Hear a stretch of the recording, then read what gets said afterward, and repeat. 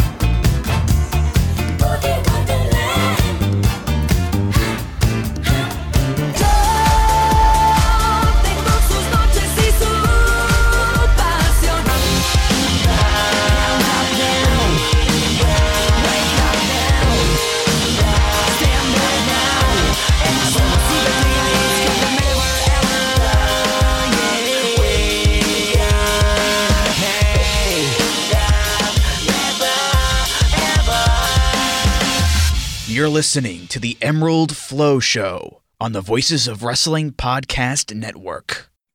Welcome to the 9th episode of the Emerald Flow Show. We're part of the Voices of Wrestling Podcasting Network. You can follow us on Twitter at Emerald Flow Show, and we are available on all podcast apps. And if you're on Apple Podcasts, leave us a 5-star rating and a review. You can go to voicesofwrestling.com/donate to donate to our podcast if you are very generous. So, Paul, we got a lot to talk about today, and we had our first major recording snafu ever, but we did not get very far into the show, not even to like the semi-main event of the first night of the All Japan show. So, I mean, by recording mistakes, that wasn't that bad. Yeah, we were lucky there. Really only lost about 14 minutes until I noticed that on my end, because now we're not local recording, but normally we're local recording. I noticed that there were no sound waves getting picked up from me at all. So luckily I noticed it then and not like after 2 hours. That would have definitely sucked, because then we would have had a very one-sided conversation where it just sounds like Gerard goes insane, where he's just talking to no one. Yeah. And I guess what we were originally like bantering about at the beginning is you went to a Rammstein show in Prague. Yes, correct. Which I would very heavily recommend to anyone to go to. If you get a chance to go to Rammstein, go to Rammstein. Like it's absolutely worth the money. It's just an insane show. Like if you like that type of music, you obviously absolutely need to go. But you should consider going if you don't like the music, just because of how much of a just spectacle the whole show is. It's very pro wrestling like. Yes, it is. It's pretty much the pro wrestling of music. Just fire and brimstone and explosions and pyro and just noise and music and entertainment. All right, so we get back to reviewing where we left off. First night in Sapporo for All Japan on May 14th as part of the Super Power Series tour. They drew 533 fans on the first night, which was pretty decent given it's a 2 nights and what the card was. And the fans are pretty rowdy here. Well, relatively rowdy. And I think Japanese crowds are getting restless. And it sounds like cheering will probably be back very soon. Yes, very much so. They've already announced that the J-League games are going to have a cheering section, basically as a test run before they bring back cheering fully. But yeah, as I said, it is very noticeable that the wrestling crowds are they were very disciplined for 2 years, just admirable on their end, but they are really getting fed up with not being able to make noise anymore. And it's very, very noticeable, because there were multiple people on these shows who were making noise, or were pretty much just few seconds away from breaking and starting to make noise. So It's really just a question of time. And I would expect that for some shows in June, we might already see some cheering back, and it's definitely going to help. For example, like Cyberfight is going to be massively improved, or the Cyberfight Festival rather, is going to be massively improved by having fans cheer. Yeah, definitely, for sure, because there's not much else on that show. No. And I thought it was funny because I knew there was going to be they were going to make some noise, because in the first match of the show, they had Kohei Wada referee it, and there were a couple people making the Kohei call. So I was like, oh, well, these fans are going to make some noise. So the first match of the show, Yoshitatsu defeated Ryo Inoue in 5 minutes and 53 seconds with a crab hold. Inoue actually got a decent amount of offense here, but Yoshitatsu played the grumpy veteran. It was good for what it was, and it just seems Yoshitatsu is really going to be slotted in now. This opening match role, probably not unlike Takao Omori, and maybe the Tatsu universe is over. Yeah, and I would definitely be in favor of that. To be honest, I really enjoyed him in this match. Just as the grumpy veteran punishing the young boy, I think that's actually a really good position for him to be in now. So I think he's kind of at that right age as well for him to kind of move down the card and just kind of settle into this more of a teacher role, basically. Yeah, definitely. And for our second match, was a three-way match. Black Mensa Ray defeated Izanagi and Brute Issei in 5 minutes and 36 seconds. When Mensa Ray pinned Izanagi because Issei threw Mensa Ray on top of Izanagi, who was lying on his back, so on the pinfall, but Issei put his foot up on Izanagi's back, so technically it was Mensa Ray getting the cover. This was not much. Issei was in All Japan hyped up. He's a very large guy, was going to be a super rookie, probably Suwama's generational rival. Before he left on an excursion where he got injured his shoulder and retired, he was already getting wins over other opening match guys and stuff like that. Although I will say, looking at him now, I mean, he's only wrestled a handful of matches since returning in 2020 and just tap out. You're not missing much. No, definitely not. I don't think we'll ever know what Brute Issei could have been if he hadn't gotten injured there, because for guys like him, they need to find that switch to flip to just become really, really good. And it kind of happens to them overnight. So obviously at this stage, it's very unlikely that he will ever find that next gear. And we will never know if he would have ever found that gear if he hadn't gotten injured. But just the way he is now, he is just kind of useless. He doesn't even have proper wrestling gear. He was wrestling in a jumper. Yeah, he looked like a plumber or something. So the next match after that was Tajiri and Ryuki Honda defeating Hikaru Sato and Dan Tamura in 10 minutes exactly, when Honda pinned Tamura after the final event.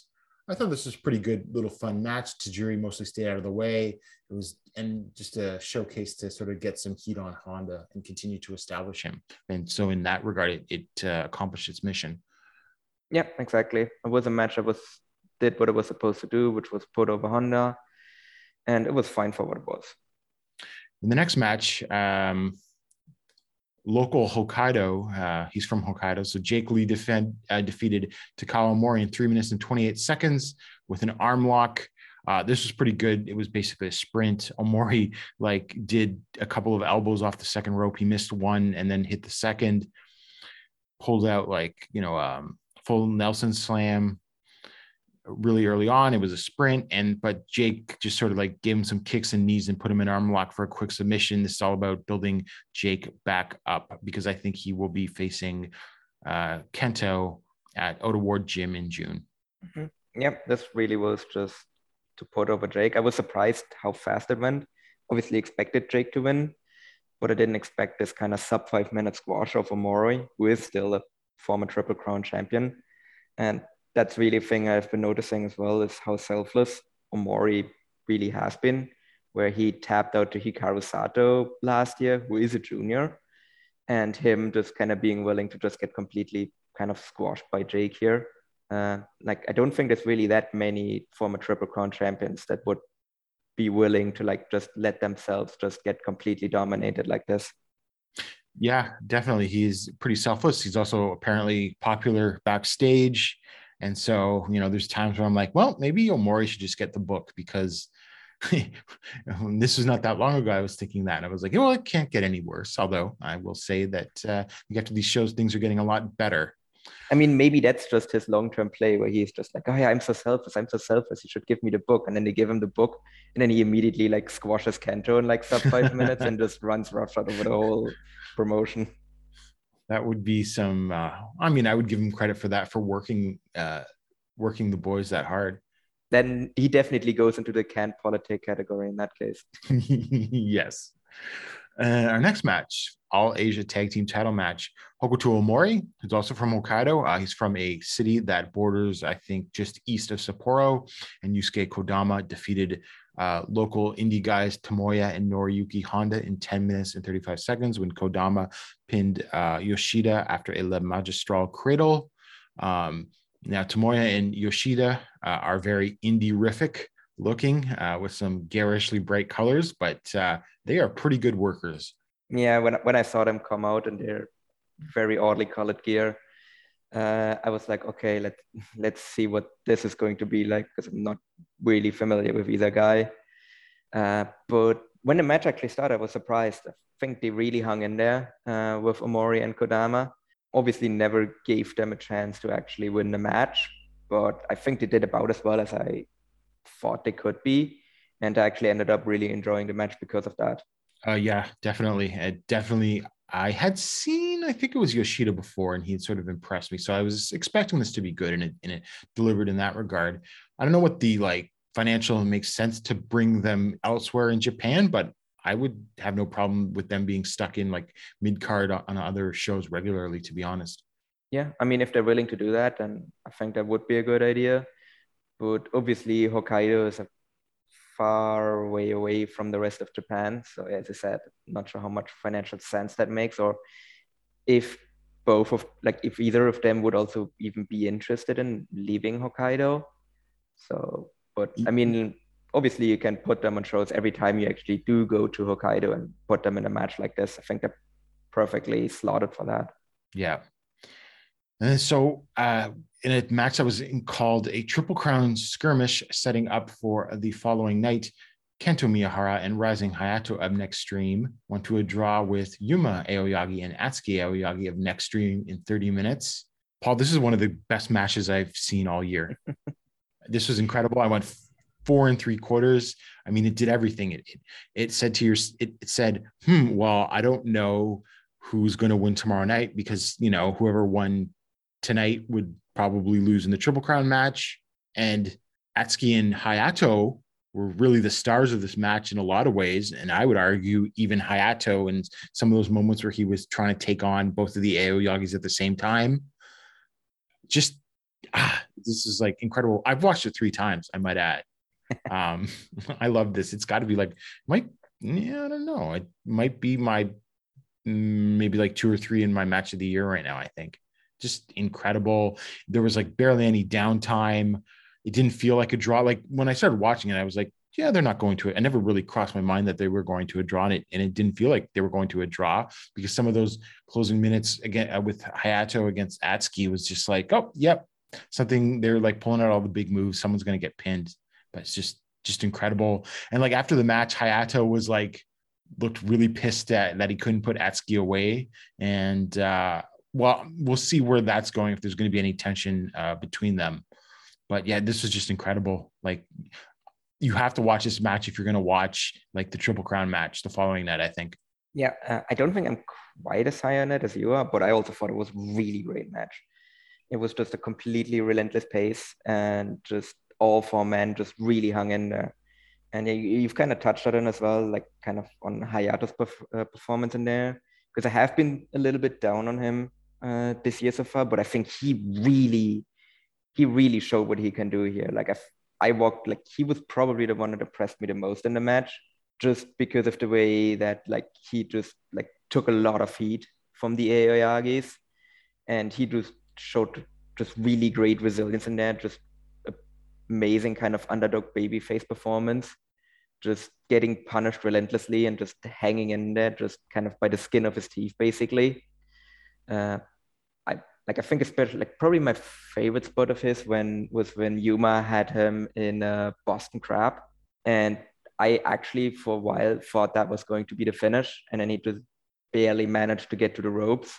I thought that was really really great. There were a couple of times as well where like I bought on like something that might be a finish and it didn't turn out to be one, and they just kept on going because yeah, I also didn't expect this to be a time limit draw just because of the way the pace was as well, where sometimes the draw is given away from the fact that like there's like a downtime sometime in the match, and that just wasn't in this case. They just went like non-stop speed go for 30 straight minutes, just absolutely amazing performance. Like for me though, like I don't think it would be like match of the year candidate, but I just loved it anyway. Like for me, it was like 4.5 stars. Uh, Definitely for me it was the second best match between those two shows, and it was definitely the best match on this show easily. And yeah, just amazing performance by all four men. Yeah, like I've thought like in terms of Hayato, I thought his match obviously in January for the junior title against Sugi was very disappointing. There's botches, but since then I thought he sort of stepped up his game. It was like a sort of a challenge and a learning thing that he's going to push himself. And I was never thought he would even have that much high of a ceiling in the junior division, but I don't think like sort of eventually making him into sort of Atsuki's generational rival. I don't think that's a bad idea at all. Yeah. As I said, he has kind of stepped it up since his disappointing match earlier in the year. But I think even then I was like, okay, yeah, he has gotten better, but he still very clearly felt like the fourth best guy in Extreme. And it was like not even really that close between him and Atsuki, where it was just basically like he was very clearly at the bottom. Obviously, like Kento and Yuma are like way ahead of the other two. But then it's like, so then there's the gap between them and Atsuki, but then it was like another large gap between Atsuki and Hayato. Right. And I didn't really get that feeling in this match. Like all four men felt like relatively close to each other. Obviously, Yuma and Kento are the best two, but like Atsuki and Hayato have kind of like closed the gap a bit. And I think Hayato has like, at least within this match, closed more or less the gap to Atsuki. So hopefully this isn't just like a one-off, and this is actually just like shows that he's like starting to put everything together. And if that's true, then yeah, I agree with you that it makes sense if you make him and Atsuki like rivals in the junior division. I think they could have some banger singles matches in that case. Yeah, we'll get to more about the future of Next Stream after the main event of the next show. And the main event of the first show on the 14th for the World Tag Team Championship, Twin Towers, Shuji Ishikawa and Kohei Sato defeated Suwama and Shotaro Ashino in 18 minutes and 31 seconds when Ishikawa pinned Suwama after a giant slam. And so this was their failed fourth defense. And the Twin Towers are the new champions.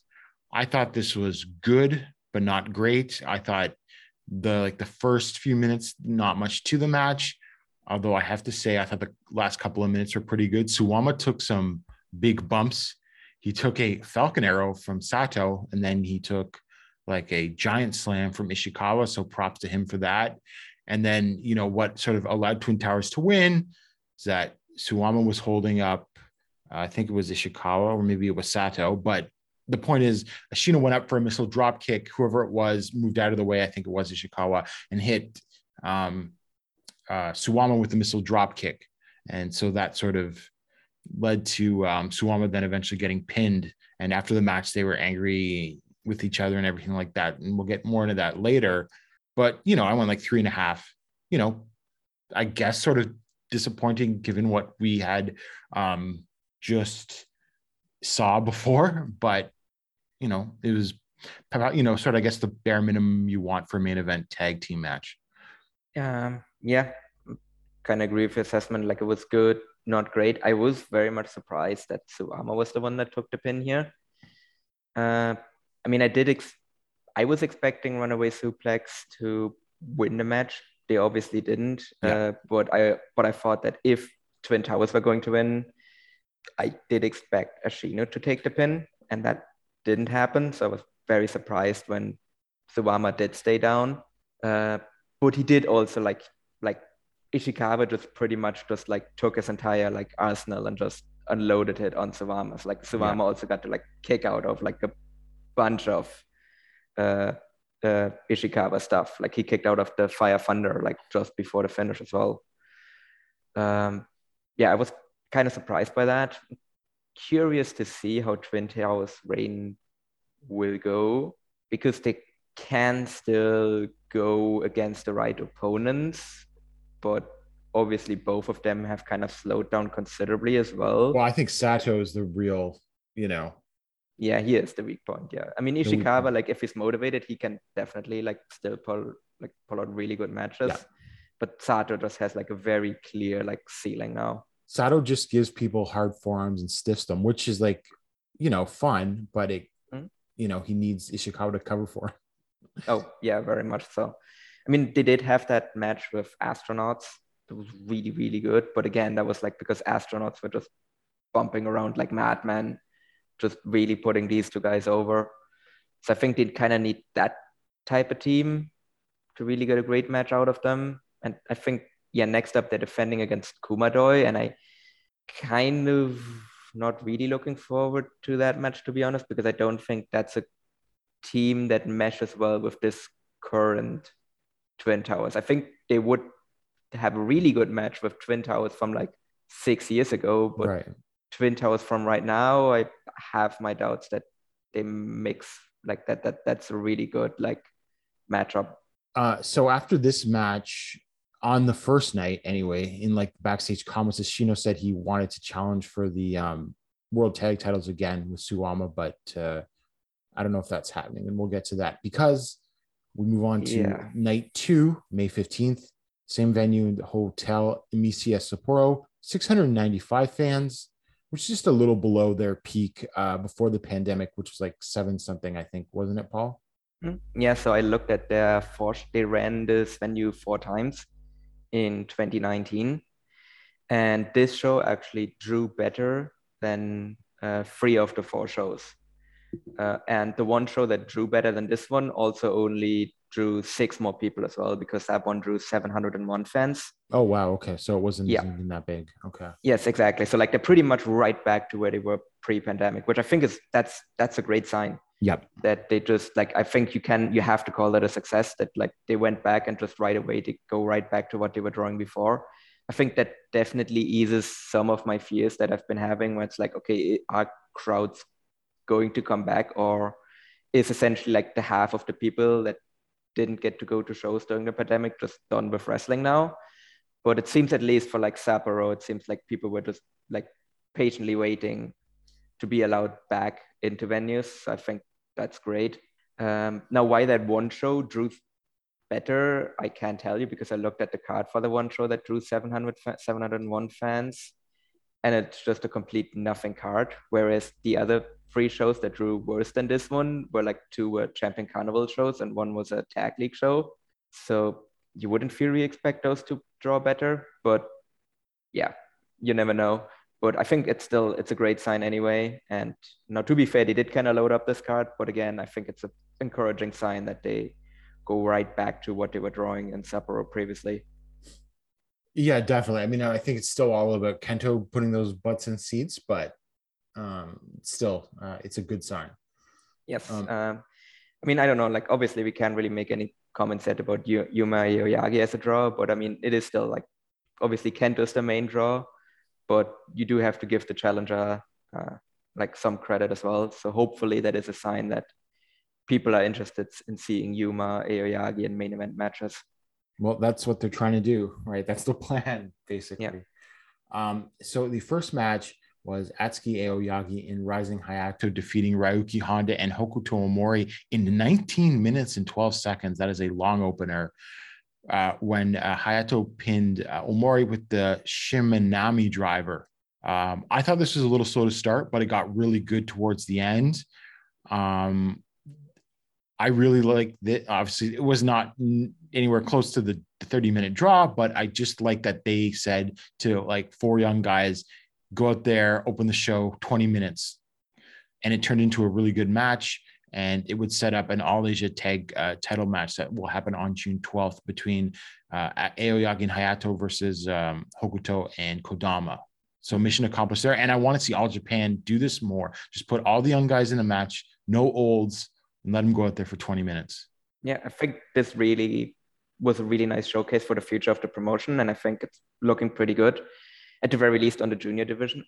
So I think that's a really encouraging sign. Obviously because they got an All Asia Tag title challenge out of it, but I was still kind of surprised to see the next Dream Team win, just given based on the kind of tensions in the faction that we have currently. But regardless of that, like I think I'm still really looking forward to that match. That should be a really, really, really good All Asia Tag title match. And yeah, as I said, like I also want to see more of these type of matches as well. Just have the young guys go out there and just show what they can do and put themselves over and just get crowds invested in them, so that when you push them up the cards, that crowds will already be invested in them based on what they've done previously. Yeah, I mean, it's like, so I just weird for me to say this sometimes, but like this was just like perfect booking by All Japan for once, like, exactly what you needed to do to develop these guys. So our second match was not just real quick on the booking. Like I think top to bottom, like both shows were just booked like really well. Like there was just really kind of no kind of booking decision that I kind of disagreed with. Like when it was all over, like I was kind of like the tag title match. I was at first was like, okay, let's see, but then like after obviously what we're going to talk about later on the second night, I was like, okay, yeah, that actually did make sense. Well, speaking of booking, I forgot to say before the show started, we got a video message from Taru. And he announced that he will be coming and bringing Voodoo Murders to Corkin Hall on May 29th, and that he was going to go after Suwama and Evolution. So we'll talk about that match later. But just speaking of good booking, Taru, hooray! Maybe this is all just a long-term sting operation to actually send him to prison. Yeah. So our second match was Tajiri and Brute Issei defeating Ryo Inoue and Shigeyuki Kawahara in 8 minutes and 18 seconds when Tajiri pinned Inoue after a pile driver. A little bit of trivia note: Kawahara is another Hokkaido indie guy, but he was trained by SmackDown #1 announcer Funaki. And I actually thought he was, I'd never seen him before. Actually, I think this is his first time in All Japan. And I thought he was actually pretty decent. Mm-hmm. Yeah, I'm always surprised, because kind of these kind of Japanese indie guys, especially in like something like Hokkaido, they can be like a bit in hit and miss, but I think All Japan kind of like nailed it. Well, maybe with the exception of Brute Issei, they kind of like nailed the kind of local guys that they brought in for these shows. For sure. And yeah, like Kawahara, like he did really well. I was kind of surprised that Tajiri got the pin here, not Issei, but I guess that was also kind of, yeah. Yeah, I mean, I actually thought, given what I saw last night in a match involving Issei, I thought this was like shockingly passable. He definitely was better here than he was on night one. Yes. Yeah. No, I just meant the match itself. He kind of really didn't add anything here either. the rare Tajiri pulling the weight for his team. Yeah, it's like complete opposite of like night one was like Tajiri stayed out of the way and it was good because of that. And here was like, no, Tajiri was actually kind of the best guy in the match, which doesn't really happen that often anymore in 2022. Yeah. So our third match, Tomoya and Noriyuki Yoshida defeated Izanagi and Black Mensaray in 9 minutes and 54 seconds when Tomoya pinned Izanagi after the SOD. I wouldn't say this was as good as the All Asia Tag Title match last night, but Tomoya and Yoshida looked good again, and it was a fun little, match, like 3 stars. To me, the sort of interesting thing was that they just had Izanagi lose to some, indie guys that they brought in for a show, and I can't help but feel Izanagi might not be long for this promotion, to be honest with you. Yeah, I also get that feeling. Like, also, is Purple Haze done now? Yeah, I get the feeling that like Purple Haze is done. Yeah, like they just quietly retired that faction because Erie is just mainly teaming with Strong Hearts guys now. Yeah. So I think they just kind of quietly retired the faction. I mean, it makes sense because he had a great run. Like he had a really long, like fruitful run. Like it was probably like one of the best runs of his entire career, to be honest. he got a title reign out of it as well. So like gonna be sad to see him go because he was always like one of the most entertaining parts of the undercard. Well, this is just speculation, but it just feels Yeah. like it. I mean, I wouldn't be surprised because again, like not to be like shoot trash, but like obviously he has like stuff he needs to do in Osaka Pro as well. Right. So like if they actually like ramp that one up more and run that, if Osaka Pro starts running regularly, then he would have to split time between All Japan and Osaka Pro. So maybe he just becomes a guy that like appears on Osaka shows or like maybe some Tokyo shows, and then otherwise he will just focus on Osaka Pro going forward.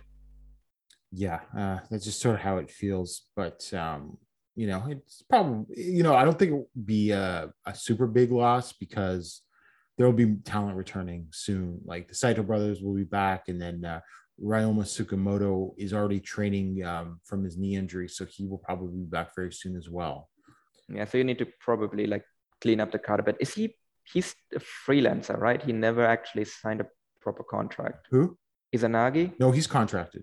He is a contractor. Okay. Yeah. He's So, listed but as a in that roster case, member. yeah, I wouldn't be surprised that if like at the end of the year they just let his contract expire. For sure. And then in another Jake Lee singles match, he defeated Yoshitatsu in 9 minutes and 29 seconds with a D4C. I thought this was a fun little match, a bit of a back and forth. Yoshitatsu did get some offense for a little while longer than Omori did the night before, but then sort of Jake Lee sort of just no sells it and just hits the D4C out of nowhere off a reversal. It did what it needed to do, and I thought Yoshitatsu actually looked pretty decent here. Yeah, it was okay. To be honest, I don't really have any additional comments to make on this. I mean, there wasn't a match. I mean, it was fine. Yeah, like exactly. It was a match. Like it was a perfectly acceptable match. It put over Jake. Yoshitatsu did well, and then the match ended, and that was really pretty much it. I think they did well as well. Like kind of give Jake two singles matches on kind of the Hokkaido shows because they didn't really give him anything kind of really sink his teeth into. Like he wasn't really in any kind of important match, but he just still like got put over in front of the hometown crowd. And I think that was really kind of the goal here, while they kind of keep him in the wings, keep him strong before they kind of push him back up the card. Yeah, definitely. And I thought he carried himself pretty well. Like I'm saying, it's hit or miss. You never know what kind of Jake performance you're going to get. I was a little surprised he didn't play to the crowd at least a little bit more because he was like the hometown guy, because like Omori did that. Right. Omori to me kind of noticeably was a bit more like baby facey in like some of his mannerisms, especially like during his entrance. And Jake just kind of like stuck with his regular character. Well, to be fair, I mean, I think you can make an argument for kind of either approach for your hometown show. Right. But it was something that I did notice as a difference between the two. I was just thinking Jake Lee has the second worst laugh in professional wrestling. Who's worse? Seth Rollins. Oh, God, yeah. I was thinking it's like Will Ospreay or, yeah. No, I think it's definitely Seth. Yeah, no, Seth. Also, sorry, but I think I need to correct you here. It's Seth freaking Rollins. Like, yes, please right. Don't like incorrectly like name the person. All right, so then we got a match that was really just an angle. Shuji Ishikawa, Kohei Sato, and Takawa Mori defeated Suwama, Shotaro Ashino, and Dan Tamura 7 minutes and 59 seconds when Omori pinned Tamura after the Axe Bomber. Actually kind of likes Omori teaming with the Twin Towers because he's pretty tall himself. So that was like a cool vibe. And yeah, they sort of just came in there, blocked Evolution from doing anything at all, and then just Omori pinned Tamura after the Axe Bomber. And then after the match, Ashino looked pissed and he shoved Suwama, not like super hard, but like hey, we got some problems here. Then Ashino turned his back, and then Suwama backdropped him. Yeah. And Tamura looked confused and upset that this was all going down like this. I guess, I mean, some of this involves having to translate and read stuff. I think Runaway Suplex is officially broken up, but I don't know. I don't know how I feel about this. We're talking about good booking. I just still think it's way too early to break them up unless they are coming back together real quickly. I don't think they're gonna go back together. And what I'm actually curious about is whether or not Suwama will actually go full heel based off of this, because he was the one that attacked Ashino, and we do have that tag match with Voodoo Murderers. Yeah, I think that this is like well. a case of like Taru like tempting Suwama to the dark side and like, might actually bring him over. Yeah, because this started off after Suwama had that one-off team with Voodoo Murderers. So because previously there were like no real issues between like Runaway Suplex, and then like right after he teamed with Voodoo Murderers, like this whole thing starts off. That's why that to me is kind of the tip off that like something's going to happen there, and it's either going to be like, that's then the question is like, does that then lead to like the full-time return of like Voodoo Murderers to All Japan? And then what happens with Evolution based off of that? Like, well, and to me, actually, what happens to Ashino? Yeah, because there's also still the possibility that this is all a swerve, and Ashino is actually the one that turns and joins Voodoo Murderers. Oh God. Can you imagine Ashino with red hair? Yeah, kind of. Might actually not be the worst one, but yeah, he doesn't really vibe well with the style of the faction. Otherwise, it's like a guy that like we're getting a bit heel heavy in this company too, though. Yes. I don't know. I mean, you probably could still turn Suwama heel and not have him join Voodoo Murderers. Like, I don't know. There's probably like a different approach there. I mean, like, ideally, if Suwama's turning heel, this is all just to have Ashino just finally beat him in a singles match. I mean, I don't really see any other. There's no other reason to do it, or at least that actually adds anything to the company in a meaningful way, other than Ashino beating Suwama in a singles match. Yeah, and that's why I kind of do like the booking, because to me that like it signals that Ashino's in for like a big singles push. Because I did like Runaway Suplex, but it was also just kind of a thing to kind of keep either men busy in a way, because like it never really felt to me like, for example, like Violent Giants, to me that was like a proper tag team that wasn't just a way to keep Ishikawa and Suwama busy. Like that was like a proper push tag team. Mm-hmm. Whereas Runaway Suplex, like, I don't know, to me, I always got the feeling that it's like a thing to keep them spinning or to keep them in a prominent position while you figure out something to do with them, or while you wait to pull the trigger on something like this. So, and now you're probably going to get like throughout the summer, you're going to get like a Suwama and Ashino feud. I think that actually could be like something really, really interesting to also like have something that you can like main event some of the like smaller shows with as well. And yeah, that's probably going to like end with like a big singles match at Budokan is what I think this actually leads to eventually. And I think Ashino gets the win there. Hopefully, yeah. Then we'll see kind of what he does after that. Yeah. And I guess like I wrote this in my review up at voiceofwrestling.com, but like I suppose Twin Towers winning the tag titles and Runaway Suplex losing them isn't the worst from a booking perspective, because there's not any credible teams to challenge, right? So unless you do like constant title switches, there's like it's going to be very boring, I guess. But I don't know. Yeah, it is kind of curious, because All Japan has always been so much more of a kind of heavyweight tag team promotion, like going all the way back to like the origins of the promotion, really. Yeah. Like Tag League is still kind of the biggest tournament that they have every year. So it is kind of weird that right now they pretty much have, well, I mean, now that Runaway Suplex is done, they really only have 2 heavyweight tag teams. Yeah, they really only have Twin Towers and Kumadoi, and that's it. Yeah, and Kumadoi are just like, I know, many people want them to have a run with the tag titles, but at the same time, I think they are just sort of like the occasional challengers too, right? So I do still want to see them get a run with the titles, maybe not a long run, but I do at least want to see them win it. Like I think they can be like perfectly fine like transitional champions. Yeah, I don't know. Like I mean, I would obviously like the Satos are going to return from Excursion soon, so that adds like another team, and hopefully they can like become something when they come back from Excursion. So we'll see how that goes, and then yeah, maybe like I said, I'm still kind of hoping for like a Honda Jake Lee team. Like I think that's really something that the division would need. Yeah.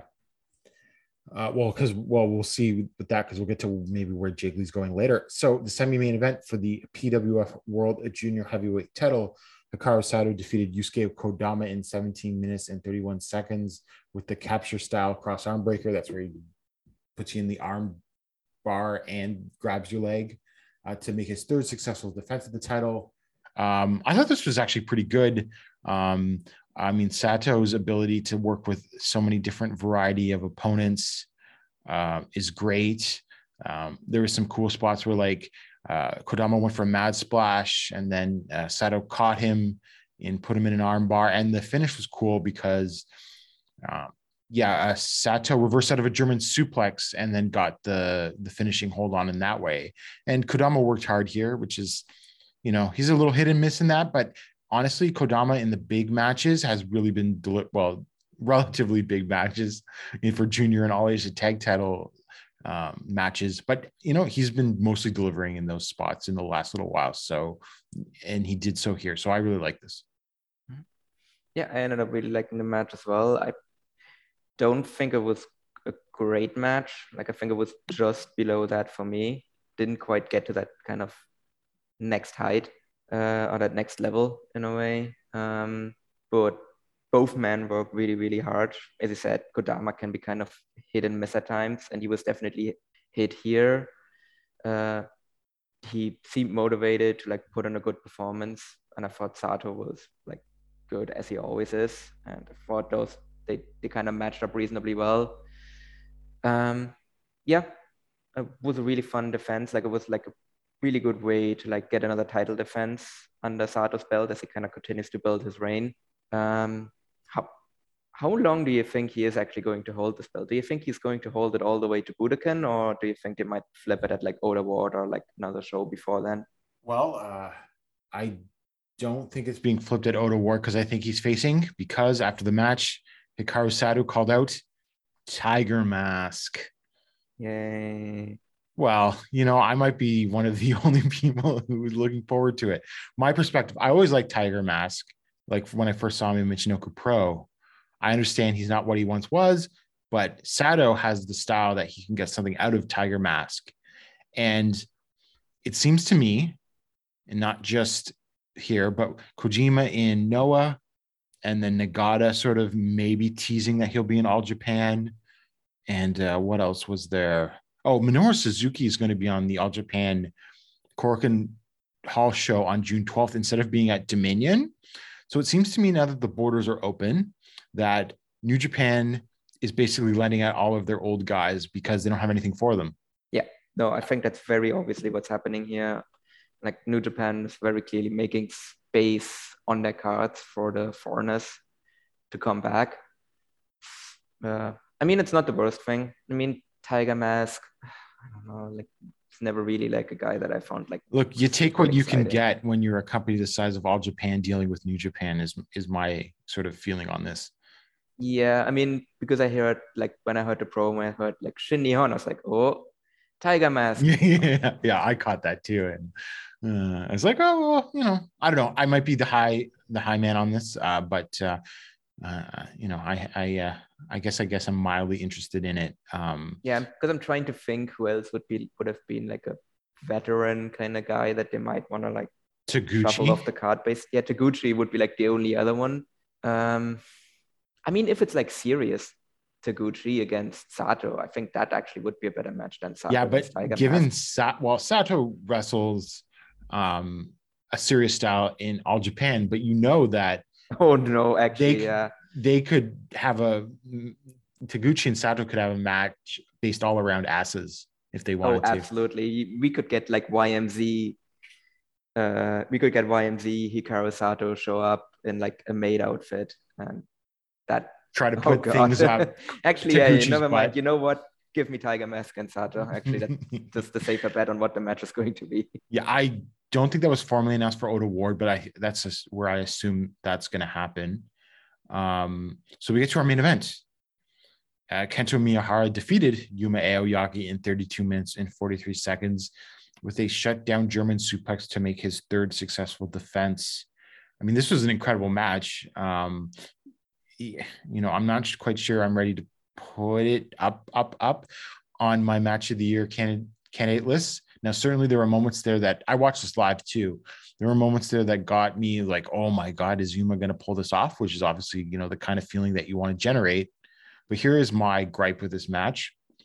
Yuma clearly works over Kento's right knee, which is the knee that Kento uses for the blackout knee. Now, I get, obviously, I'm not even that much of a selling fetishist, but what the right knee in particular is like in wrestling in like Canada, the United States, and Japan, I don't know about Europe, they work from the left. So if you're just randomly working a body part in a match, you just work the left arm or the left leg. In Mexico, it's the right side. So for Yuma to specifically target Kento's right leg, it's like part of like a story.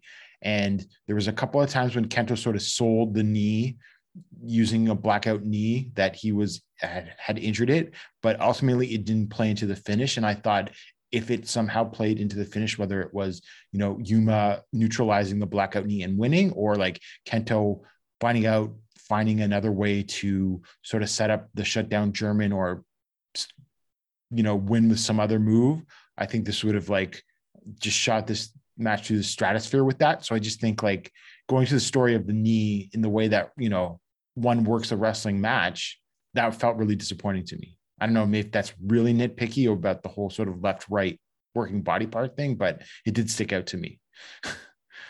To be honest, I didn't really notice that, if I'm being quite honest.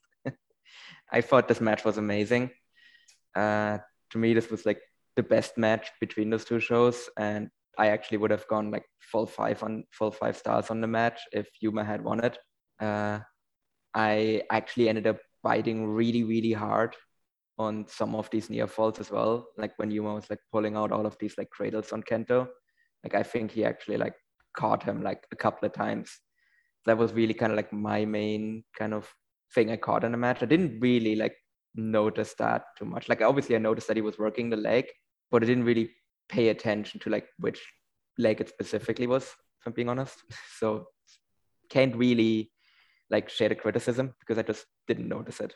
But what did you think like of the match kind of otherwise, like besides selling issues? Obviously it was like incredible, and it's the best match that the two have had against each other, and I think it is obviously going to be a high-end match of the year candidate for many, but that was just something that stuck out to me, and I guess it sort of just was like why I can't quite put it on elite level, but I mean it's still better than like 95% of the matches I've watched this year, no question. I mean, go out and watch this match. But yeah, I'm just explaining why I don't put it on like a super elite level. Okay, fair enough. I mean, now I kind of have to like go back and watch it again to see if I notice it now or not. But to me, yeah, because I didn't have that issue. To me, it was just like an absolutely amazing match. I definitely would have to think where I put it on kind of my match of the year list so far. And I definitely would put it really, really high as of right now. Maybe that will change with a rewatch, but like as of right now, I would definitely like put that very easily, like in probably my top 3, at the very least my top 5. I would put it in there. Oh yeah, I mean I've seen many people raving about it. People talking about Yuma as like most outstanding wrestler of the year. I'm not quite sure you can justify him as wrestler of the year from a business perspective, kind of thing, or as someone that's like holding the promotion together. But absolutely, I think in the conversation for like most outstanding wrestler of the year, and Kento too. And Kento really hadn't been there since 2019. But I think so far this year, I think given what probably going to happen, he's going to be in the running again this year. Yeah, I think Kento for me is definitely like wrestler of the year for me at the moment. Like it's a three-way race between Okada, Kento, and Go Shiozaki. As of right now, I would probably still put Okada number 1, but it is definitely like getting close, and that might again like change even within like this month, just maybe not within this month, but it might just change like kind of like by the end of June. Like if Go has like a really amazing match with Kojima, like then I might put him number 1. And then kind of depending what Okada does at like Dominion, I might put him number 1. And then depending on what Kento does at Odaward, then I might put him number one again. So yeah, it's just like an incredibly close race right now for that specific award. And just some other notes before we go. It sounds like Evolution Girls is actually going to happen. Suwama wants to debut them at the Budokan, and Tsukasa Fujimoto of Ice Ribbon, although she's sort of on hiatus after getting married, she's still technically an advisor because the other advisor was Akane Fujita, but she left to form Prominence. I don't know where this is going to go, and I don't have an issue with this. But I wouldn't even call it an All Japan women's division because this definitely seems to be like a Suwama thing. I mean, it's called Evolution Girls. But my only concern is that it becomes like the great women's division where you have Michiko Miyagi and Yukari Hosokawa, I think is the other woman under contract to great. And they lose all their matches to outsiders. Not all of them, but about like 90% of them. Yeah. So I mean, it's Schrodinger's Evolution Girls. It's like it's always just around the corner to happen and also definitely not happening at the same time. Well, there's another press conference at the end of the month, so maybe they'll be revealing the trainees or who else. Yeah, that's the one I am really curious is like, because how many women is it going to be? Because like I really hope this isn't like another like Wrestle One situation where you have like a 2 women like division made, because the Wrestle One like women's division, like that was Hana Kimura and Asuka, and that was it. Yeah, and then they get signed away by, Rossi will steal them if they're any good. No, to be fair, yeah, I mean, like obviously the Wrestle One division, like it was only 2 people, but I mean, obviously both of them were absolutely amazing. So I mean, if it's that, then that's still a nice thing to have, I guess. But yeah, we'll see if this is like a Wrestle One division, if this is like the great one, or if this is more like the Collega one, which if I have to think of like promotions in Japan that have kind of both men and women on shows, probably Collega that low-key actually does best with that, because they do actually like I don't think they have kind of equal time on shows, but just thinking about some of the Collega shows that I've watched, like they do like get main events and everything, and they do get like decent amount of time on the shows. So if it's more something like that, then I think it can be a great addition to All Japan. But if it's just kind of like this undercut gimmicky thing, then it's like that would kind of suck. Now, if Tsukasa Fujimoto is still involved, then maybe they can, these trainees can be working the Ice Ribbon Dojo shows and Ice Ribbon shows regularly. And then I think that would be a much better use for A, to get them experience, and B, like not be jobbers. I mean, that would be cool, but then like, why aren't they just Ice Ribbon trainees? Why? I don't know. Well, because I think Suwama really wants to do this. I'm sure this would not exist without Suwama. I'm pretty sure. Yeah, I mean that's why it's also called Evolution Girls and not exactly All Japan Girls. Yeah. Yeah, I don't know. Like, which is why I don't call it an All Japan Women's Division. It's a Suwama Women's Division. It's the Suwama Women's Division. That sounds kind of wrong, not gonna lie. But I mean, cautiously optimistic. I mean, I'm definitely willing to give it a chance. But if it's just like an undercard, kind of like where they're working like regularly, just working the second match on the show and never get anything more than that, then like why even bother? But I mean, for now, let's see where it goes. I mean, it's definitely been coming for a long time now. Yeah. So these trainees better be good, given on like how long allegedly, like, I don't know, like if even like those trainees have been like training since the start when this was announced, or well, I thought they had a trainee, but the trainee left. I thought I had heard that. So I don't know what's going on with this. Yeah, we have like no idea who like is even how many trainees there are, like who they are, how long they've been like working. But yeah, for now, I'm willing to give it a chance. And then, I mean, just history doesn't really make me confident for something like this working out. Yeah. Well, I will give Suwama's determination to make this happen might be. I mean, that's the thing. Like Suwama is someone like, I mean, he pretty much just carried All Japan some of its lowest periods by just like sheer force of will. So we know he can be incredibly stubborn and just make things work that shouldn't be working. So maybe this is another one of those cases. Yeah.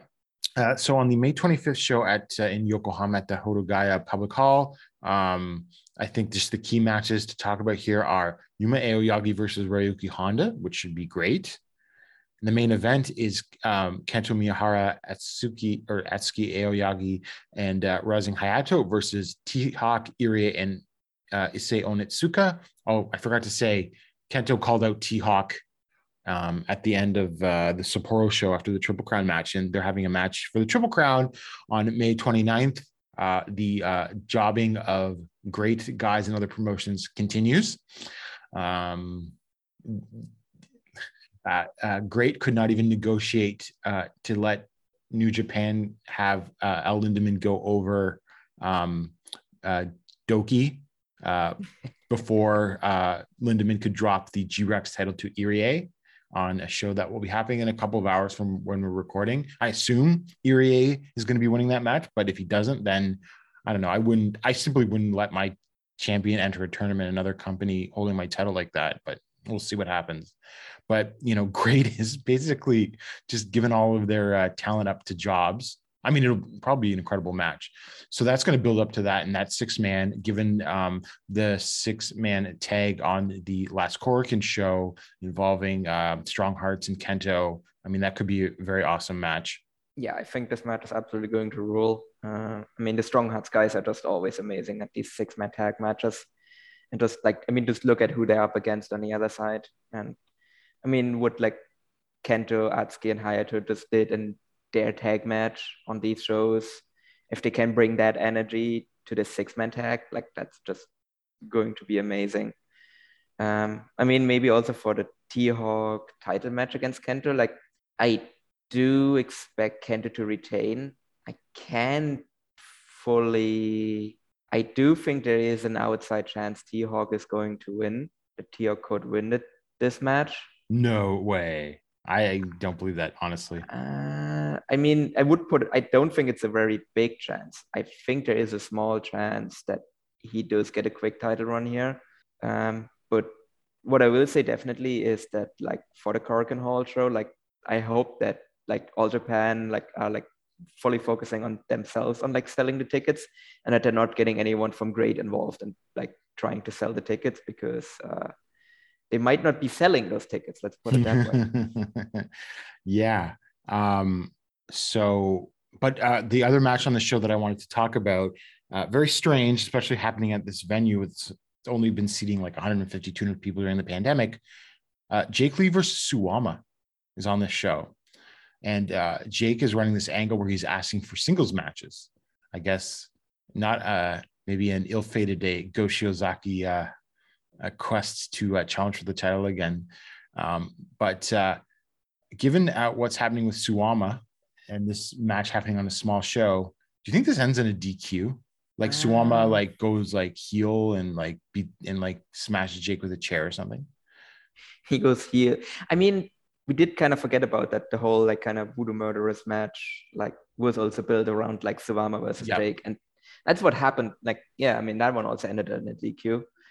So I wouldn't be surprised because, yeah, as you mentioned, like this is a very small venue to have a match like this. But then what's the point in like, it's a very weird, again, like what's the point of like reheating the Jake Suwama feud right now when you also have the Ashino versus Suwama feud? Which is why it seems stupid for either of these guys to lose, because you're trying to build up Jake and then Suwama is doing other stuff. Why do you have him lose? But again, and like, but if this is like another DQ finish, that right, like again, that's what I mean. Like it kind of reheats that feud as well. Like that would actually reheat that feud more than if just either man kind of won the match straight up. You know what that's I mean? true too. Yeah. It's just very odd decision to even book this match in the first place. But also, yeah, given the fact that it's such a tiny venue, yeah, I also don't really see like a reason to kind of put over either of them in this match. It's just a very curious decision, because again, at the Korakuen Hall show, like then like not involved like with that at all as well. Like just Yeah, I don't really get it. I mean, they are then involved in like the show in June. Like there you have like Suwama and Jake in the same match again. Yeah. This is one that's just caught my eye and is like, I don't know what's going on here. It's utterly bizarre, but we'll see where it goes. But I haven't just sticks out to me as some sort of non-finish, whether it be a DQ or a count out or something, or no contest, because maybe Voodoo Murders hit the ring and beat up both guys or something. I don't know. I mean, maybe Ashino like gets involved in some way.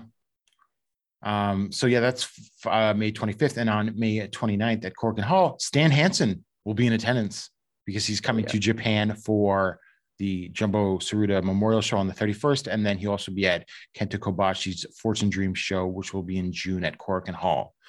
So that will be really cool to see.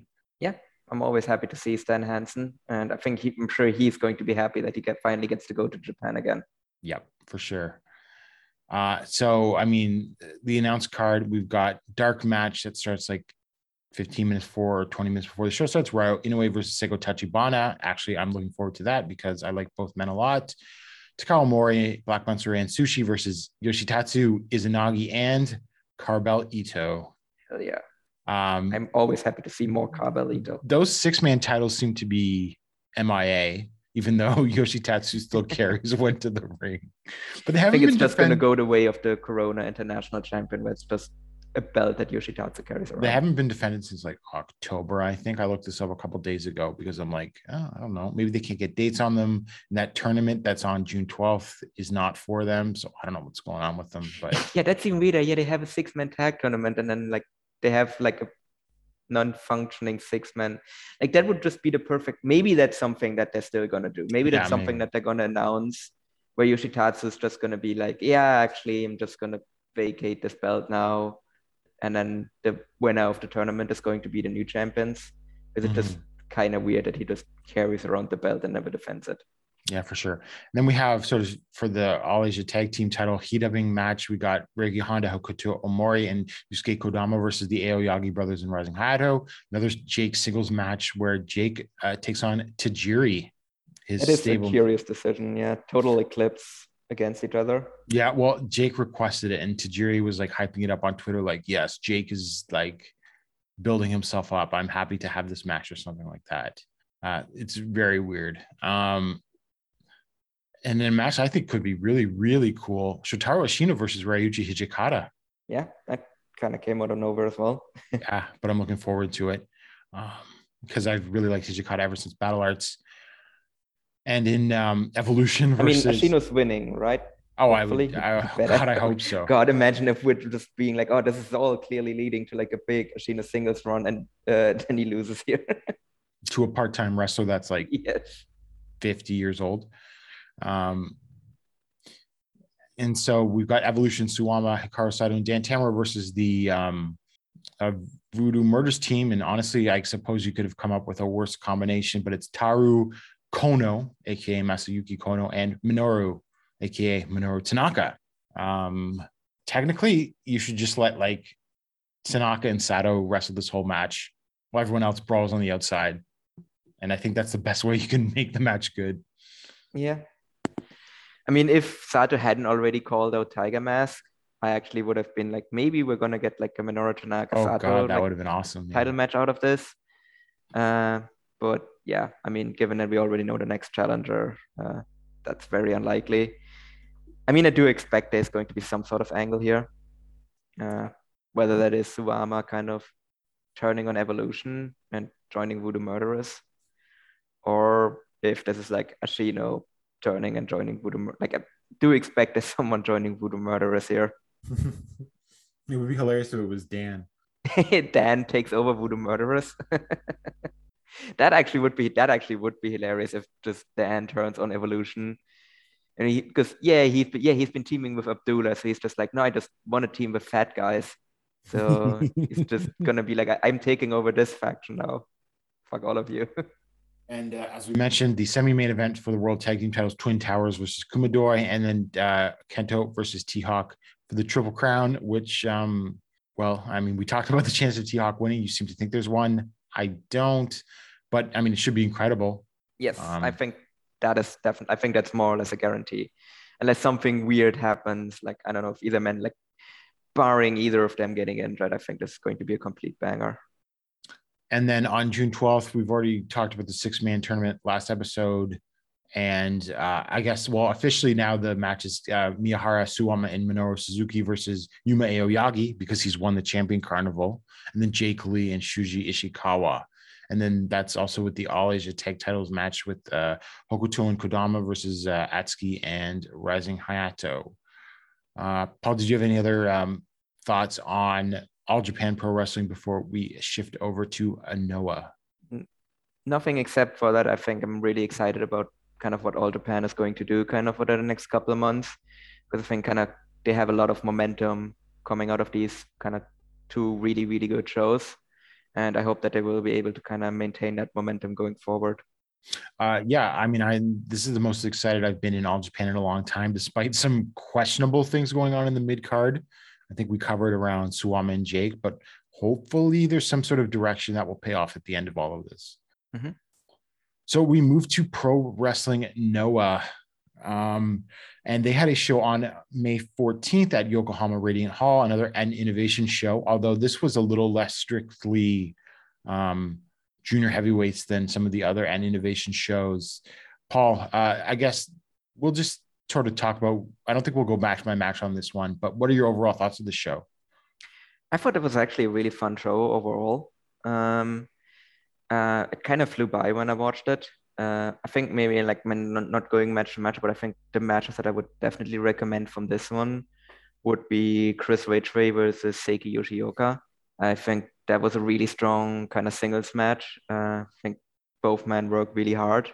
And I also really like Kaito Kiyomiya and Yuya Susumu versus Ogawa and Simon Gotch.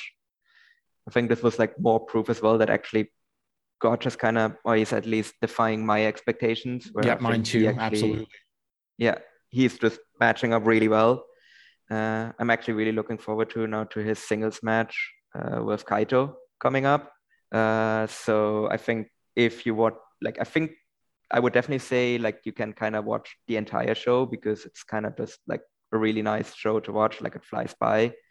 But if you don't have enough time to do that, then I think you should at least like go and watch Ridgway with Yoshioka and then Kaito and Susumu with Ogawa and Gotch. I also enjoyed the Junta Miyawaki versus Kenya Okada time limit draw, even though I think Okada should be able to beat Miyawaki, even though technically Miyawaki, I think, debuted first, but Okada is still generally positioned as a heavyweight, so God knows what's going on with that. But I continued my quest. He needs to go on excursion, like plain and simple. Like he needs to go away for like 6 months, come back completely fresh with a new gimmick, and then he needs to get a push. And because it's not going to happen like with whatever is happening there right now, like he just needs to go away for a bit. So what do you think Kenya Okada's gimmick and impact will be then? Kenya Okada's gimmick and impact. I mean, he's definitely going to have a theme that involves flute music to some degree. Yeah. Oh, I got to say, I enjoyed the main event of Harada versus Hio. Actually, no, sorry, just quick. I mean, he's Kenya Okada, right? Yeah. I mean, obviously Okato he's going 2? to be Okato Jr. Okato Jr., Okato 2, El Hijo del Okato. El Hijo de Kazuchika Okato. Yeah. Yeah, that's actually, I never thought of that, but yeah, because Noah hasn't sent anyone on an excursion since Kaito went to Canada, I don't think. Yeah, and they did recently cut that. I mean, if that's still on, they cut that deal with. Oh yeah, Ultimo. That's an interesting question because we haven't talked about it.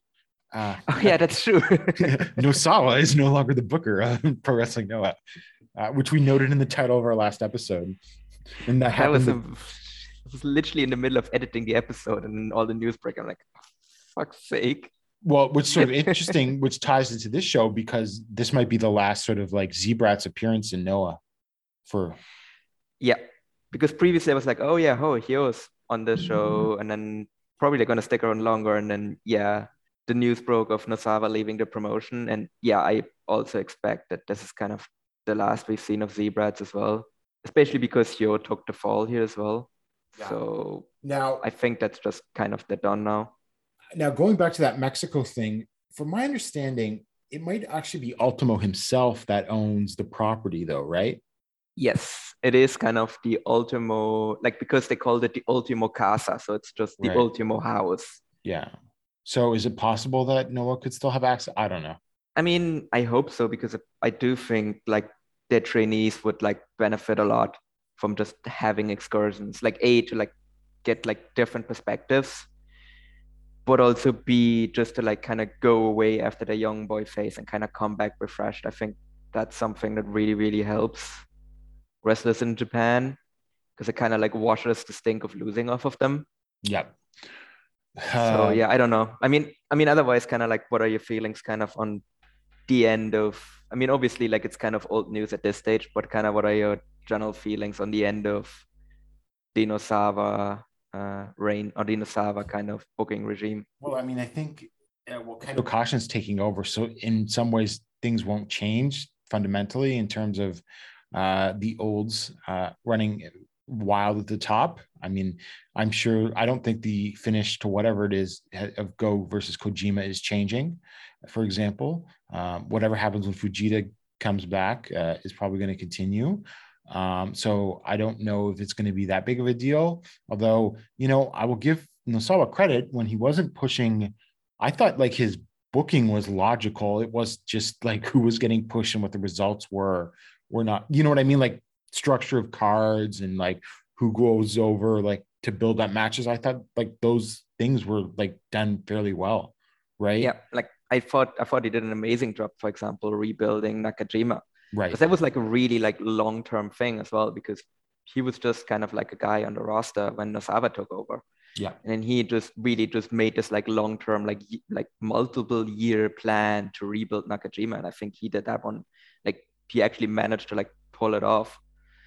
Uh, so yeah, I think Nasaba's biggest kind of downfall always was that it's so weird just looking at him and just his general demeanor and everything, that he's just someone that is like too respectful to elders, because that's just to his elders, to his like his seniors, like, because that's just not what the type of person that he seems like, but that's what he is. Yeah.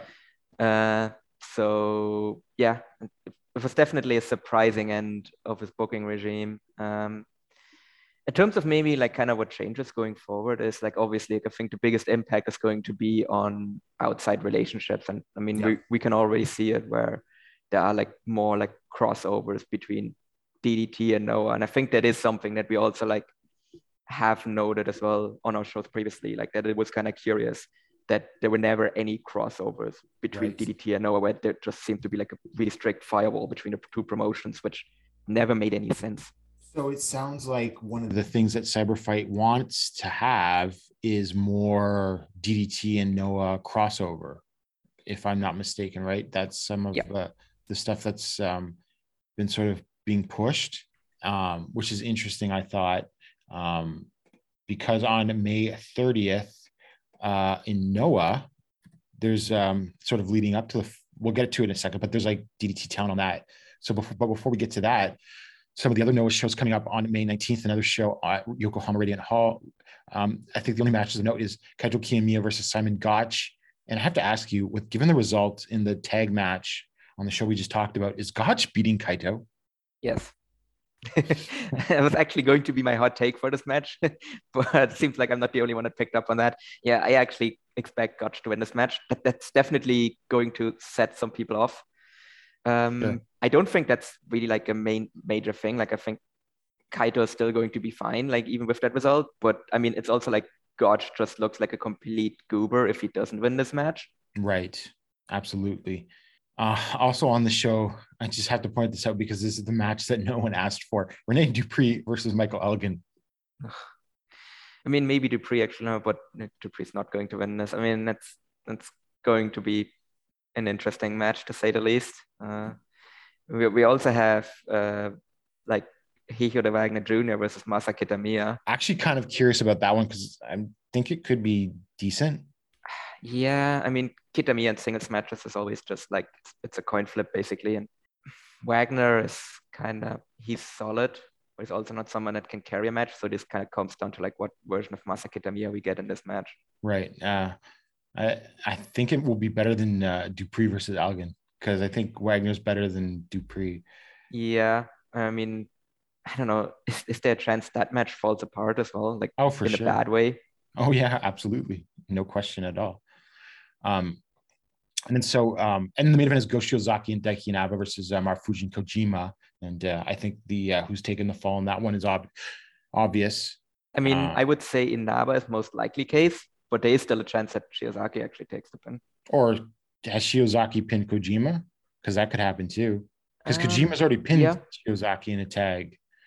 I mean, I could see that happening as well, but yeah, because Shiozaki is not gonna get the win in the next time they face off either. So actually, yeah, this might be like his best chance to beat Kojima prior to Cyber Fight, because otherwise Kojima's just gonna kind of like run the table. Yep. Well, there's another match where Go could actually get a win over Kojima, because we move on to the Oda Ward show on May 29th, or May 21st, I'm sorry, which is being promoted as the Keiji Muto return. Paul, have you seen the poster to this show? It's amazing. I want that poster so badly. It's basically Cyborg Muto. Yes, it's amazing. Like I would hang that up on my wall like immediately. Like I need to figure out a way on like how maybe like find a way to like get my hands on that poster. So let me ask you this question, Paul. Do you think Keiji Muto has more or less metal in his body than has been depicted on that poster? I don't think he has any metal implants in his face. I would still say it's less, but we're getting close there. Like if he actually, for example, like I don't know if he breaks his orbital bone or something, then the poster will actually just become eerily accurate. It's just sort of wild to think like he's been out 4 months and he didn't have surgery. Like there's not an insignificant chance that he injures himself again in his first match back. Might happen. I mean, I'm gonna be really curious how he even like moves around the ring. My God. Now. Like it's not like he was mobile before this, so I don't know what this is going to look like now. But I mean, if there is a wrestler, once it actually becomes like, I don't know, if it ever becomes a viable thing for a human to just transplant their brain into a fuller cybernetic body, like you can just bet that Keiji Muto is going to be the first person to do this. Yeah. Some other notable matches on the show. Kazuyuki Fujita returns and faces Kinya Okada in the opening match of the show. Poor Okada. This will be like 3 minutes long. He's gonna get fucked. Yeah. Fujita's gonna take all of his frustrations out on him. Funky Express explodes because King Tani is reverting to Shuhei Taniguchi when he faces Mohamed Yone on the show. Yeah, I mean, it's kind of curious that he's just stopping being King Tani. I don't know if that means anything. Maybe they did realize that like, but we have all of these people that are like way older than Taniguchi that we're still pushing. So like, why do we have Taniguchi? You can still go in this kind of undercard comedy stable. But yeah, it is definitely curious that just all of a sudden he decided to just stop being King Tani and he's back to being Shuhei Taniguchi. Yeah. Oh, and I forgot the second match is Daiki Inaba and Junta Miyawaki versus Yoshiki Inamura and Kai Fujimura. Poor Inamura still like wrestling with the young boys. God almighty. And then we've got Daisuke Harada, Atsushi Kotoge Yohei, who is a freelancer now, and How versus Tadasuke Hajime Ohara, Hiroki / High 69, and Shuji Kondo. That actually could be a lot of fun. Yeah, I'm actually interesting to see because that if Kondo is still a regular now as well, because we were talking kind of on where the Dragon Gate Noah relationship is, because Kondo is still the Dragon Gate guy. Like he just squashed Kai in King of Gate. So it's not like he's leaving Dragon Gate in any way. Right. But yeah, we'll see if he's going to be a regular and Noah as well going forward. Then Masakatsu Funaki, Kazuhiko Nakajima, and Manabu Soya versus Takashi Sugera, Hideki Suzuki, and Misaki Mochizuki. This could be pretty good, actually. Yeah, I think this could be really fun tag match. Kind of curious that it isn't higher up the card, but then again, there are like a ton of title matches on the show. Yeah. But I think low-key, that could be like one of the best matches on the show. And then we've got Keno versus Simon Gotch, which is, I think, adds to the idea that Gotch beats Kaito. Yes, because he's going to lose to Keno because Keno has a big singles match on Cyber Fight Festival. Like I would be very surprised if Gotch beats him here. And again, that would mean like if he loses to Kaito as well, that means he like lost the first 3 singles matches in Noah. Yeah. Because he lost to Funaki, and then if he loses to Kaito, and he's very, very likely going to lose here, it means he's 0-3 in singles matches. And I don't think they want to do that And they seem to like with him. given what they're giving him. Yeah. Right. He's the second most pushed foreigner after Elgin, really. Yeah. So that's why I also expect him to beat Kaito, but lose here. And then for the GHC junior heavyweight tag team title, Yoshinari Ogawa and Chris Ridgway versus Seki Yoshioka and Yuya Susumu. I mean, if you swapped out Susumu for someone else, this would probably kick a lot of ass. So I guess it's the question is how this is going to be structured. Yeah. Also, spoiler alert, Ogawa and Ridgway are going to lose. Like Yoshioka and Susumu are winning. You think so? Yeah, because Ridgway is going back. Like he's leaving Japan. Spoiler. That's why I mean spoiler alert. I looked at the date thing again for the foreigners, like who's staying how long, and Ridgway's leaving after the show. What was the point of this title? We're still in like this is definitely something Nosawa would do. So we're still sort of like a bit of Nosawa hangover booking, basically. Yeah. I would have really liked, I mean, maybe they give them a longer title reign and that we just don't see a defense of the junior heavyweight. Well, who's to say that Ridgway doesn't come back in July with Ninja Mac or August? I mean, maybe. I mean, he's booked for a couple of shows in the UK, but then again, actually, Mac is booked on shows in the UK just before he comes back to Noah. Yeah, so maybe he just if Ridgway comes back in July and comes back with him. Yeah, it's not I don't think it's a big deal for them to hold on to the titles. Yeah, but I would probably gun to Madam. I would say that they lose here because he is kind of going back. But then again, actually, yeah, because Cyber Fight Festival, you're not going to have a title defense there. So you probably can actually excuse not having a junior tag title defense for like a little bit. Yeah. So I just hope, in that case, I hope that they hold on to the belts because I just would they're tremendous. To see Ogawa and Ridgway hold the titles for like a lot longer. Oh, yeah. And yeah, Seiki Yoshioka as a champion, I'm all in favor of that. Yuya Susumu, a little less so. Like, we just went for a lengthy Ogawa Hayata junior tag title reign, so I don't need another reign where like one guy is way better than the other one. And then for the GHC junior heavyweight title, Hayata defends against Extreme Tiger. I don't know.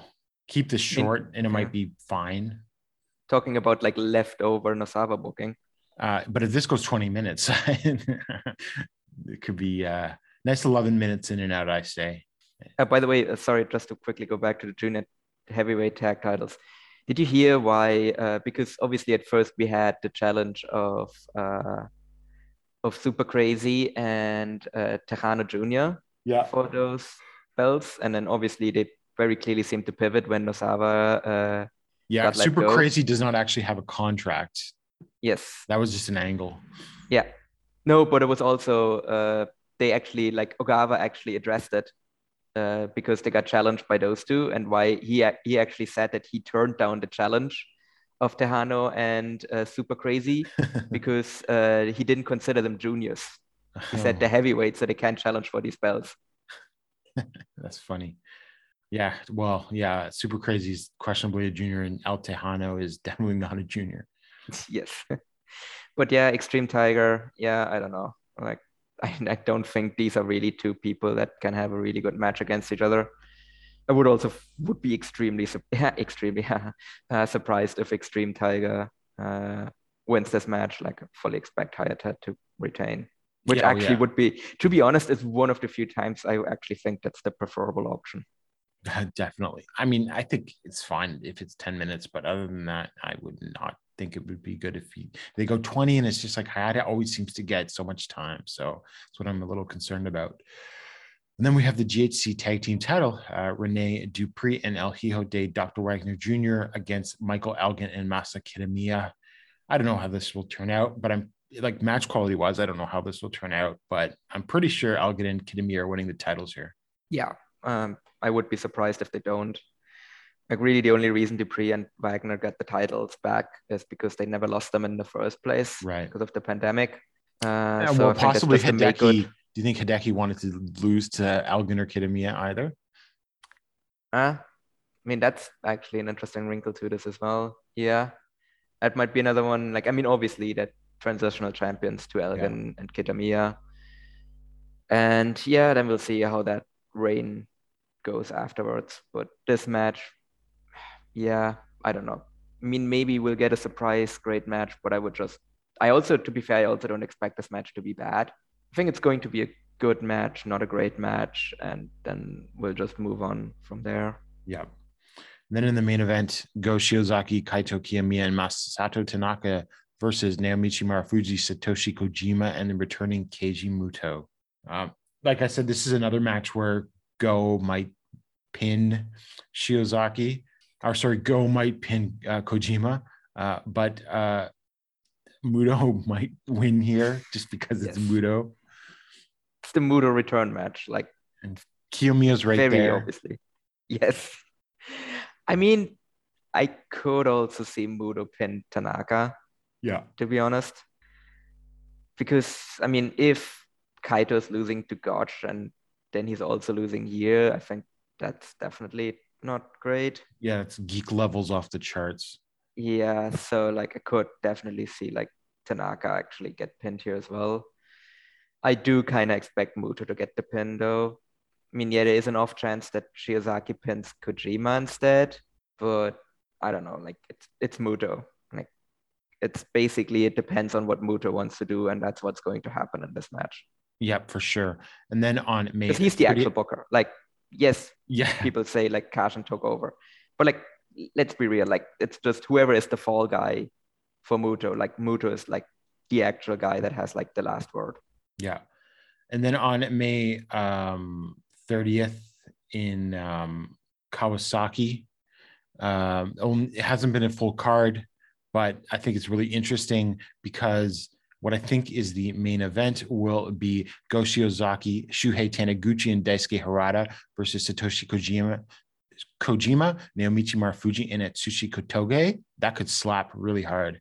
Yeah, I think that could be a ton of fun. Yeah, I'm really curious about, again, because he's just back to Shuhei Taniguchi now and immediately like moves up the card as well. Yeah.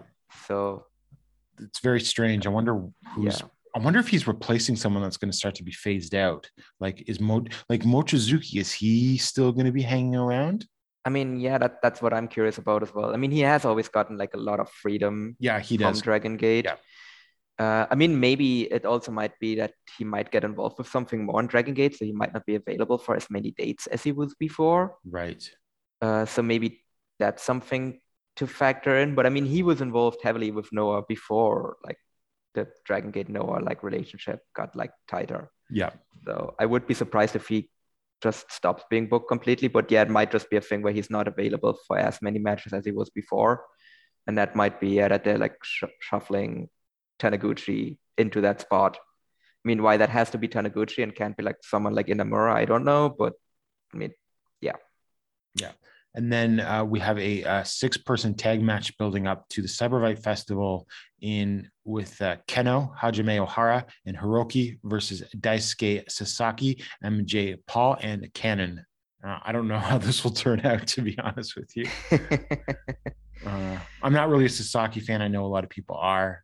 MJ Paul is not very good. So, yeah, I don't know. I mean, generally, though, like Kongo is good at these type of matches. Yeah. So I think it definitely has a chance to be a good match. But yeah, it kind of depends on like what the DDT sides wants to do in this match, basically. Like what level of work they show up with to this. And in a match that has a lot of people hyped, but at the same time, I think just being put on this show and being billed in the mid card sort of tells you how each sort of company thinks about each of these guys. It's Yoshiki Inamura versus Kazusada Higuchi.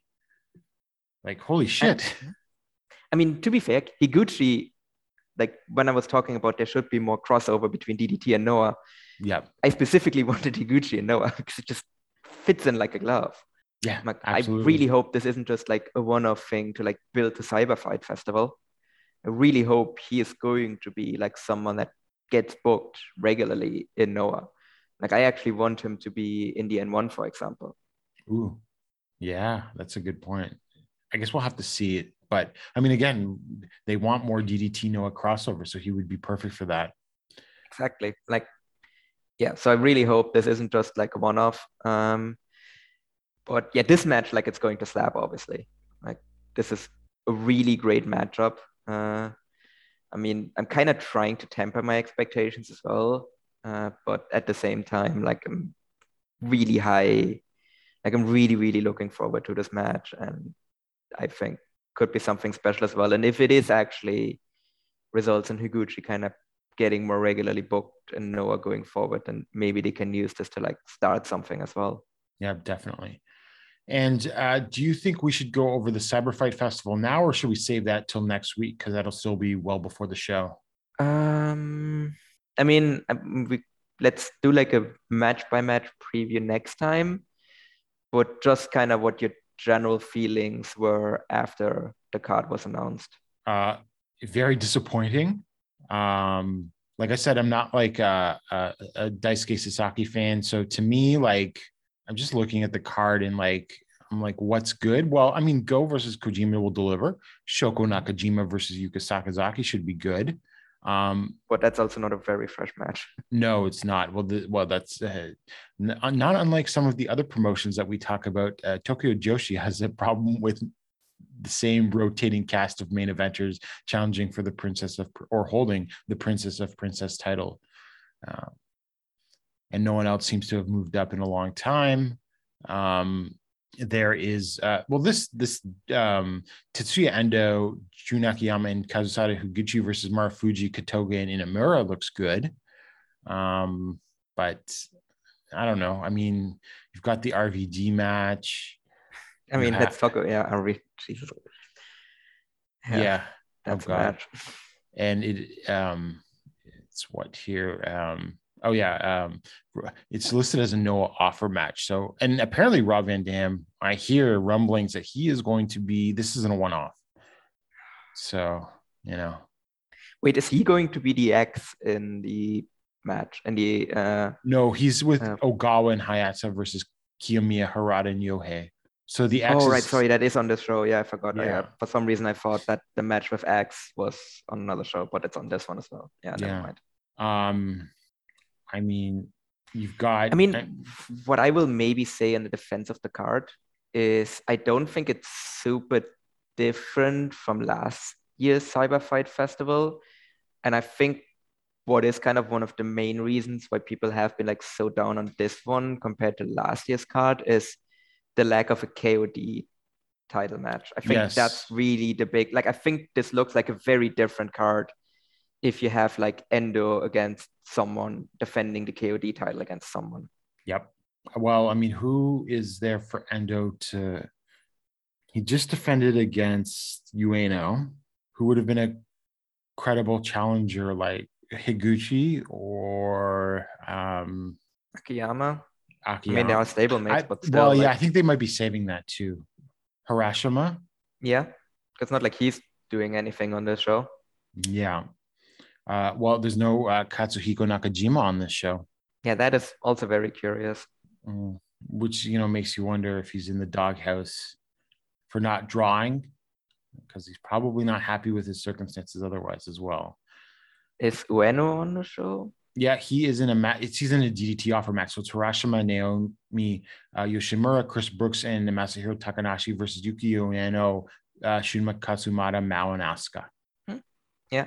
Well, I mean, that should be a good match too, right? I mean, some of the the promotional offer matches that aren't inter-promotional are generally pretty good, But I mean, I don't know.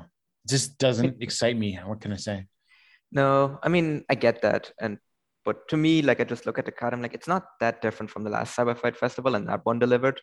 So I think I'm still looking forward to the match, but I do get why people are kind of down on it as well. I'm just skeptical because I don't see last year it was Kiyomiya and Inamura versus Ueno, and who was the fourth person in that match? Wasn't it? So it was Ueno and Takeshita, right? Oh yeah, that's right. Bueno Takeshita was Kiyomiya and Inamura. Yeah, yeah. Yeah. Like, so yeah, there's like nothing like that, right? To me, that was like the best match on that show. I don't know. I mean, yeah, you don't really have anything like that, but like for example, I mean that 6-man tag I think could be really, really good though. Mhm. Endo Akiyama, Higuchi versus Marufuji, Kotoga, and Inamura. Like, do I think it's going to be as good as as the tag match from last year's? No. Keno versus Sasaki, I'm curious about because there's like a wide variance of match quality here that this could go. So like, but I mean, look, they build it up really nicely. I mean, Keno set his fucking leg on fire in the press conference. Yeah. Like, what more can you do to build up a match? Exactly. Like literally injecting fire into it. Yeah, but it'll be full of like interference and stuff. But whatever. I mean, I don't know. I just simply not excited. I mean, it should still be a good show. I mean, I'm sort of curious, like that Princess of Princess title 4-way number 1 contenders match. Do they sort of use it to sort of elevate someone? I don't know, like Miyu Watanabe. So we'll see. But I don't know. Just otherwise, and like who is X in the? It's I'm assuming it's another foreigner. I mean, I think it's Eddie. Oh, right. Eddie Edwards. Yeah. Yeah, because I think he didn't come up with the original crop because he was still like busy, like because like Impact had a pay-per-view around that time. Yeah. I think, right? Yeah, they had like a big show, so Yep. he probably couldn't come in for the big shows, for the Majestic shows. But I do kind of expect him to come in here. Like I would assume it's probably going to be someone that has been a Noah before, and there aren't really that many guys left that it could be. My unrealistic hope is that it's Chris Hero, but I think Chris Hero is just done wrestling. Yeah. So it's more like well, is it Claudio? Like, I don't want Chris Hero to be done. Is it Claudio? If this is where Claudio turns up after everything, that would be something. I mean, that would be if he's not on really cool. If he's not on Dynamite this Wednesday night as the Joker, you know, I think that actually increases the chances of Claudio being X. I mean, he probably earned an absolute shitload of money in WWE because he was there for a while. Yeah, so he might just go and be like, no, now that I'm free, I just want to go out and have fun. And then he might just go and be like, I'm going to go work Japan now. Well, if he's not going to AEW, there's no one else that's going to pay him comparable money. So if he wants to keep wrestling, he might as well take a Noah booking. Yeah. I mean, or New that Japan. Would be really cool. I mean, Claudio, I hadn't even considered that option, to be honest. Yeah, that would be really cool. Like him, like Eddie would be a great option as well. Yeah. Eddie can still go. It's probably the most likely is Eddie. Yeah. Claudio, though, like Claudio would be, yeah, I would love for it to be Claudio. I don't think it's going to be Claudio, but I would love that. Yeah. Yeah. So we'll break that down maybe more on next episode to see if there's any news. And obviously, I think some of the stuff on the May 30th Noah show will be setting that up. So, Paul, do you have any overarching thoughts about what we talked about this week or Noah or All Japan? I think just generally speaking, for Noah, it's obviously like a massive transition period right now.